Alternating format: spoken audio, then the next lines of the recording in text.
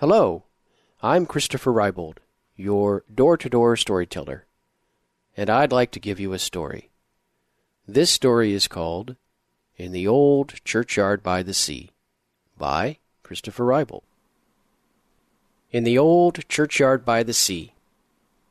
Along the wild and windswept coast of County Down, where the mountains of the Mourne meet the sea, one can still find the ruins of an old abbey church. There, in the churchyard, an oak tree once grew, a stately and imposing sentinel that kept a long watch over the weathered graves and tall grass that grew along the hillside. The tree was impossibly old, and it guarded a secret. One night, shortly after the great famine, the old tree came down in a storm. Early the following morning, 2 men from the village went down to the ruins to clear away the debris. The morning air was cool as they walked along the old Kilbrony road, still wet and muddy from the rain. A short time later, they arrived at the old abbey and set to work cutting away the branches and leveling the stump. A few minutes into their labors, however, they discovered the secret of the tree. As they paused to consider what they had found, they remembered the story of a young woman named Brona, foundress of the abbey. She had been beautiful, with intelligent green eyes and long dark hair. A disciple of St. Patrick, Brona had come here to the valley of Glen Secus to establish her hermitage long ago, in the days when Lara was High King. The first man spoke. "I've heard tell that of a fall morning, Brony went down to the shore. The air were crisp and salty. A steady breeze come off the water and blew her hair fierce into tangles. The trees were tinged with the colors, and late-bloomin' wildflowers clustered along the hillsides. Divers and petrels played at the water's edge. 'Twere a fine morning, sunny and full of promise. Aye, and there were no hint of the tempest freshly passed in the night. No hint, save for them dying men now washing ashore with the tide. In Brona's day, it was common for ships to hang up on the rocks during storms.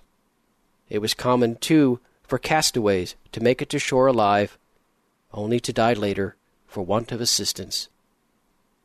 As few people lived along this rugged stretch of Irish coast, Brona made it her mission to walk the strand near her hermitage in the wake of violent storms, when the skerry would disappear into the fog, to save those wrecked men of the sea who so often washed ashore near her home.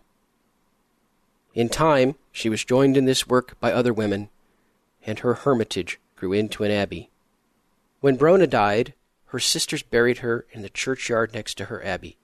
They marked her grave with a traditional high cross, hand-carved from the local granite. Her abbey survived for several centuries more, her sisters continuing their rescue work until that unknown day when the abbey was finally abandoned. As the 2 men wondered at their discovery, they also remembered an old folk tale, a half-remembered story from the drowsy fireside of childhood, a story told by their grandfathers who had personally experienced the mystery in their youth. The second man spoke. "Me granda used to tell it, the fairy story about the bell. As I recollect, 'twere told that Brony's abbey acquired a bell whose ringing could be heard by the men at sea. After a time, the sisters took to ringing it on stormy nights, for to warn fog-bound ships that they were dangerous close to the rocks. Aye, and 'twere said that the fog bell continued to toll, long after the abbey fell to ruin, to ring out its warning whenever fog formed o'er the water. Some put it down to ghosts and fairies, but me granda always said 'twere the work of St. Brony." Yes, the workman remembered an old folk tale, a fairy story about a ghost bell that continued to ring long after there was anyone around to ring it, to ring when it was needed, to save the lives of endangered men at sea for countless years until the construction of the Cranfield Point Lighthouse rendered it obsolete. Then the first man took out his kerchief and wiped his brow. The sun was above the horizon now, and the men were starting to feel the first effects of the August heat. The sky was pale blue, there were no clouds, and a pleasant breeze moved gently through the crumbling fieldstone walls of the old abbey as a spotted burnet darted about among the heather. The men stood in silence, staring in amazement at the ancient bronze bell that they had found inside the old oak tree, a bell held silently in place since the tree had grown around it those many centuries ago, after someone left it hanging from a branch when the abbey was abandoned.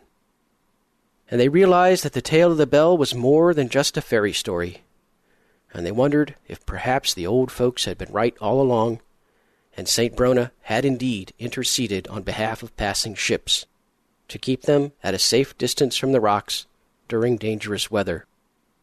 And they thought maybe, just maybe, something miraculous had indeed occurred here, some supernatural tolling of a bell physically encased inside an old oak tree that grew up next to the grave of St. Brona in the old churchyard by the sea.